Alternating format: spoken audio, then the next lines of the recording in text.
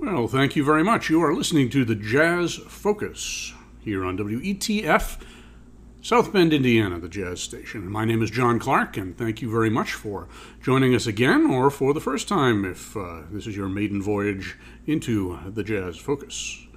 Well, today we're going to be focusing on a small group from the late 1940s, actually about 1950 to 51 is when this group was around. And it's an unusual group in that it was led by Count Basie, and he did not lead many small groups. But by the end of the 1940s, the handwriting was on the wall. In fact, it was more than on the wall for the demise of the big band era. Most of the big bands had kind of thrown in the towel by about 1947 or 48, but Basie soldiered on up till about, the beginning of 1950. His last recording session with a big band for that period, for his contract with RCA Victor, was, I believe, at the beginning of 1950.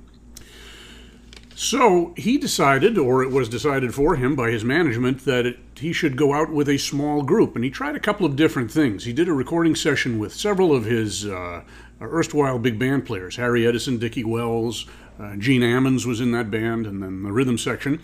And they made a recording date in February of 1950, but it was more of almost a rhythm and blues type of sound, and didn't quite work for Basie apparently. So he put together an octet that started recording in May of 1950, and we heard two tunes from that first recording session. Neil's Deal, which was co-composed by Basie and Neil Hefti. Neil Hefti was one of Basie's arrangers in his big band that had just broken up, and he arranged a number of things for this small group as well. We also heard You're My Baby You, which was a kind of a pop tune of the day by Astor and Williams. It was a minor key thing. Reminds me of another song from the same period called You're My Buddy's Chick, which Charlie Shavers used to sing with Tommy Dorsey's band. This had lyrics, but I played the instrumental take. The vocal take was, shall we say, not PC. So who was in this band? Count Basie and his octet. We had in the rhythm section, of course, Count Basie, his right-hand man, Freddie Green, on guitar, Jimmy Lewis on bass. He was a big band player who later went with Ellington and actually then went with King Curtis and did a lot of rhythm and blues and things like that after leaving the jazz domain. And Buddy Rich was on drums. Buddy Rich had been leading a big band in the mid to late 40s, and he was always happy to go play with Basie. He was one of Basie's favorite drummers. In the horn section, we have Clark Terry on trumpet, Buddy DeFranco on clarinet, Charlie Rouse on tenor sax, and Serge Chaloff on baritone sax. So we have a mixed group here, black and white. Buddy DeFranco had played clarinet and saxophone with the Tommy Dorsey band, I think with Milt Raskin and a couple of other groups. He was known as one of the very few bebop clarinet players. He was an outstanding clarinet player, as we heard on those two tunes that we just listened to. Serge Chaloff on baritone sax had been with the Woody Herman band. He'd played with several other groups. He was known as one of the few baritone sax players who could really negotiate the bebop style as well. Charlie Rouse on tenor sax had been with the Basie band. He was shortly to begin his association with Thelonious Monk. He had a very long-term association with Monk and the Monk Quartet. Clark Terry, of course, had been with Basie's big band, and he would spend a good deal of the mid to late 50s with Ellington before becoming known as primarily a band leader and a soloist on his own. So, as I said, we just heard Neil's Deal and You're My Baby You, featured some fine piano as well as clarinet in both cases by Buddy DeFranco. Charlie Rouse was featured on You're My Baby You, and Neil's Deal had a baritone sax solo by Chaloff. This band was playing in New York primarily on the East Coast throughout 1950. They did make a trip out to Hollywood, and we're going to hear a couple of live tracks that I believe came from their Hollywood stay. They made a film backing Billie Holiday, although the band wasn't featured terribly well.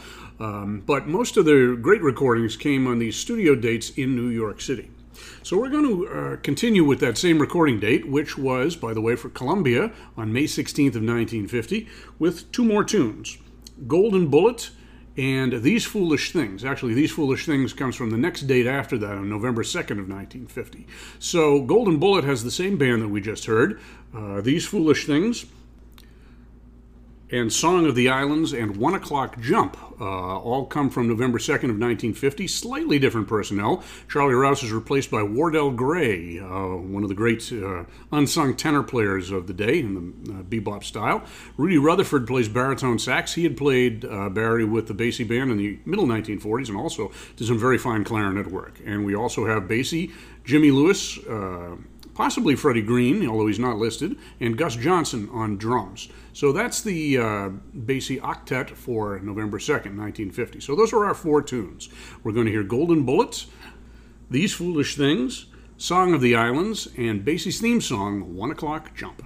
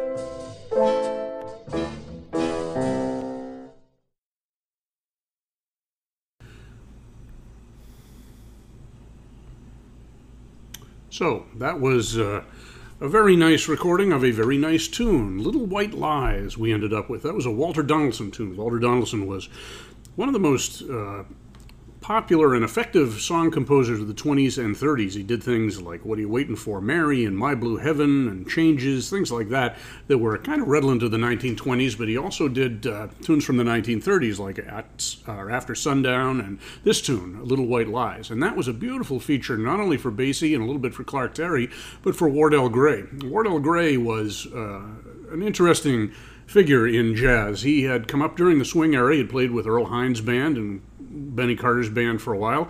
He was really leaning towards bebop in the late 1940s. He had recorded with Charlie Parker. He had been hired in 1949 by Benny Goodman. Benny Goodman had actually taken him out of the Count Basie Big Band when Goodman had a very short-lived bebop type of group, very similar to the one we're listening to right now, the Basie group. And Wardell Gray lasted a little while there. He didn't find Goodman a lot of fun to work with, which was not unusual.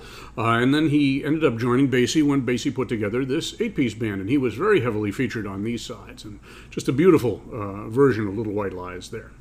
We started out with Golden Bullet, which was a tune that was composed by Basie and Ebbins, and it featured solos all around, actually trades between the baritone sax by Serge Chaloff, Buddy DeFranco on clarinet, Clark Terry on trumpet, and Charlie Rouse on tenor sax. That was the first session, and they traded back and forth. Then we went to the November session and heard These Foolish Things, the great ballad by British composers Marvel, Strechy, and Link, and they are not well-known composers. That was probably the only tune I think that they composed that has stayed in the repertoire. That was a feature for Basie. He was sort of almost playing as if it were a hotel band, a very polite hotel lobby type of group there, but then it opened up when the ensemble came in at the midpoint. From that point, we went to Song of the Islands, and that was a tune that Basie had done in the 30s to feature his singer, Helen Humes. Helen Humes actually guested with this group on a couple of dates. We're not going to hear any of those tunes, but they weren't really features for the band. They were sort of just the rhythm section and Helen, along with a soloist or two, so we're going to leave those off and concentrate on the ensemble. Song of the Islands featured Wardell Gray and Clark Terry and Buddy DeFranco again on clarinet. And then we went to 1 O'Clock Jump. As I said, that was Basie's theme song. A little bit about Basie. Most of you know a little bit about Count Basie, but he was born in 1904 in Red Bank, New Jersey. He grew up playing jazz and blues piano. He was influenced early on by the stride pianists like Fats Waller. Fats Waller was a friend of his when he was young, and he got the touring bug very early, and he went out and toured the Midwest and different places and came back to New York a few times, but he ended up in the late 1920s in Tulsa, Oklahoma, and then in Kansas City, where he started playing with some of the Southwest bands, like Walter Page's Blue Devils, who had him for his first recording in about 1927. And then by about 1929, many of the Blue Devils joined Benny Moten's Kansas City band, and Basie was effectively the second piano player. Moten was the main piano player, although gradually he started giving Basie most of the jazz work because he was a more up-to-date player. Basie at the time was playing stride piano in the style of Fats Waller and James P. Johnson, and he recorded frequently with Moten in 1929-30, and especially in 1932, the wonderful sessions that they did in New Jersey for RCA Victor, which was one of the beginning sessions of the swing era. After Moten died in 1933, I believe it was, Basie kind of took over the band in an indirect fashion. Some of the players joined him at the Reno Club in Kansas City, and he put together a style of sort of a bluesy jump jazz band with three reeds, 3 brass, and 3 rhythm, and that was the name of the band, what he called it, the 3, 3, and 3 band. And at some point in about 1935, John Hammond, the jazz entrepreneur and businessman and record producer, heard a broadcast of that band on the radio and sought them out and ended up having Basie come east to play first in Pittsburgh at the Hotel William Penn, I think, and then later on in New York at the Chatterbox and different places where Basie filled out the band to standard dimensions and added some great players like Lester Young, who had been with him in Kansas City, but Buck Clayton, Freddie Green, and some of the players who really made that first Count Basie band the group that it was and the group that was so influential on jazz. So as I said, that band sort of hung together until about 1949, 1950, and then we have this octet. So this is a group that certainly has a lot of swing elements to it. It has some of the repertoire. It certainly has Basie in the rhythm section. But the horn players were a little more forward-looking in the sense of being bebop players. They were all younger than Basie and the musicians that he had been using in his big band, and they brought that outlook of late period swing and bebop to the fore, and some of these arrangements that we're hearing really are very boppish type of lines.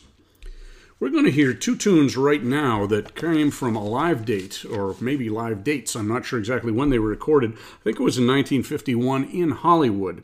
The first one is a tune by a drummer, Denzel Best, and it is called Move, and it was a modern jazz or a bebop standard. And this features probably about the same band, with the exception of Buddy DeFranco was not there. Why? This was in Hollywood, as I said, and they were playing in that movie with Billie Holiday, and it was still a little bit early to have a mixed band on screen, so Basie had to substitute an African-American clarinet player, in this case Marshall Royal, who had been a West Coast musician. He played briefly with Duke Ellington. He played with Lionel Hampton's band for quite a while. He was a very, very good clarinet player at this stage of the game, and also an exceptional alto player. And when Basie reformed his big band the next year, Marshall Royal was his lead alto player and stayed with him for many years thereafter. So, other than that, it's basically the same band, with Gus Johnson and Jimmy Lewis, Freddie Green, Count Basie, Wardell Gray, and Clark Terry. So, we'll hear a different clarinet, but a more swingy clarinet, but a very good one nonetheless, on this tune, Move, followed by a tune called Phalanges, which I don't know anything about, but this is a live version that has some bebop elements as well. So, those 2 tunes. Then we're going to actually jump to the next Columbia studio session on November 3rd of 1950, and we're going to hear 2 tunes from that. We're going to hear I Ain't Got Nobody, which was a Basie favorite from the 1930s, back to the 1930s, and Tootsie, which is an instrumental version of the vocal tune Boogie Woogie that Basie had recorded a couple of times in the 1930s with Jimmy Rushing. And we'll hear the soloists as well. By that point, we will have Buddy DeFranco back again. So, those are our 4 tunes coming up. Move, Phalanges, I Ain't Got Nobody, and Tootsie.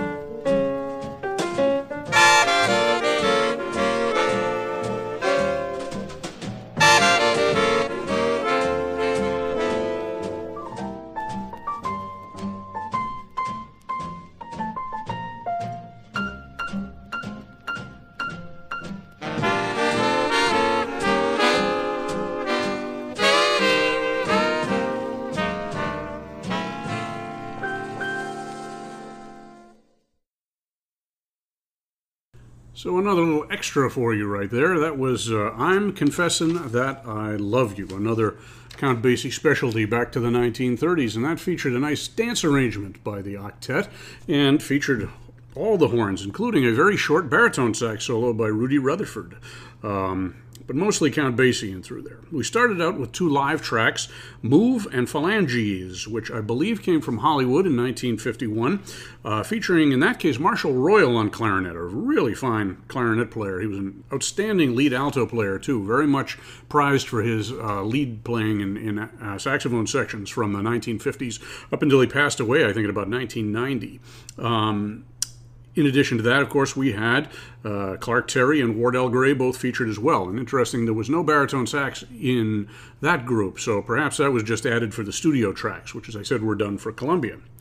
Then we heard I Ain't Got Nobody and Tootsie, both of those from November 3rd of 1950, and featuring, again, Buddy DeFranco, but a lot of Count Basie in there as well, and some fantastic Wardell Gray on Tootsie. As I said, that was kind of a takeoff on the Basie 30s chart of Boogie Woogie that featured Jimmy Rushing on vocals. Here it was just an instrumental. So this group lasted, as I said, through 1950 and into 51. For a short period in the spring and summer of 1951, Basie was actually kind of alternating between big band and octet or septet performances and recordings. Clearly they had some jobs on the books for the small group, but he was dead set about getting his big band back together again. And his first big band recording was for Columbia in April of 1951. It had some of the old hands on there, including some of the fellows in this band that we're listening to. Clark Terry was on there. Booty Wood was on trombone. Marshall Royal was playing alto and clarinet. Wardell Gray and Lucky Thompson were both on tenors. And then, of course, Basie Green and Gus Johnson. And I believe Jimmy Lewis as well on bass. And that band morphed after about a year or two into the band that was called the New Testament Band, that featured a lot of the arrangements of Frank Foster and Frank West, who joined up a little later and started recording for Mercury and Verve Records. And at that point, the octet was a thing of the past, but for a couple of years, it made some really superb recordings, as we've been hearing today. So we have two more that we're going to play as part of our little tribute to this sort of hiccup in Count Basie's big band career. He said he enjoyed playing with this group, but he was really a dyed-in-the-wool big band player, and that's what he wanted to do, and that's what he ultimately did from 1952 up until he died in 1984, and his band is still going. 36 years later, it's still touring and still playing in basically the same style. So you are listening to WETF, South Bend, Indiana, the jazz station. My name is John Clark. Hope you're enjoying the Jazz Focus. We have lots of different types of programs coming up, old stuff, newer stuff, up through the bebop era, and maybe a little surprise here and there as well coming up. But we hope you've enjoyed Count Basie. And we're going to finish up with two tunes that are by the octet. The first one is called I'll Remember April, which was really a popular tune with bebop musicians. Charlie Parker had one of his best recordings on this particular tune by Ray DePaul and Johnson. This comes from that November 3rd, 1950 session and features, among others, Wardell Gray. He probably is the most impressive soloist on this tune, which has a nice, interesting beat to it, which is a little bit different than we've been hearing so far. And then we're going to go back to the first session we heard, which was on May 16th of 1950, and hear the one tune we didn't get to from there, which is called the Bluebeard Blues. That's another collaboration between Count Basie and Neal Hefti, and Neal Hefti arranged this. And we're going to hear more from the rhythm section. The horns are, of course, playing on here: Clark Terry, Buddy DeFranco, Charlie Rouse, and Serge Chaloff. But the rhythm section of Count Basie, Freddie Green, Jimmy Lewis, and Buddy Rich are featured, with solos by Jimmy Lewis and Buddy Rich, as well as Basie. Freddie Green didn't solo too much, although I should have pointed out a while back on Little White Lies, he played some nice solo transition figures in there, which is about as close to a solo as he got at this stage of his career. He did some earlier solos on different jazz gigs and jazz recording dates, but after a while he just stuck to that straight rhythm playing. And the initial version of this octet was a septet without the guitar, but Basie realized that it just didn't sound the same without that guitar in the Count Basie rhythm section. So Freddie Green was engaged, and he continued pretty much uninterrupted with the Basie Band from 1937 until 1987. I think he died early in 1987. The one time I get to hear the Count Basie Band, he had just left. He hadn't passed away yet, but he was, I guess, sick and could not appear at that point. So I never did get to hear Freddie Green. But he was certainly with that band for most of its existence. So, again, John Clark and the Jazz Focus, and we're going to lead you out here with I'll Remember April and Bluebeard Blues.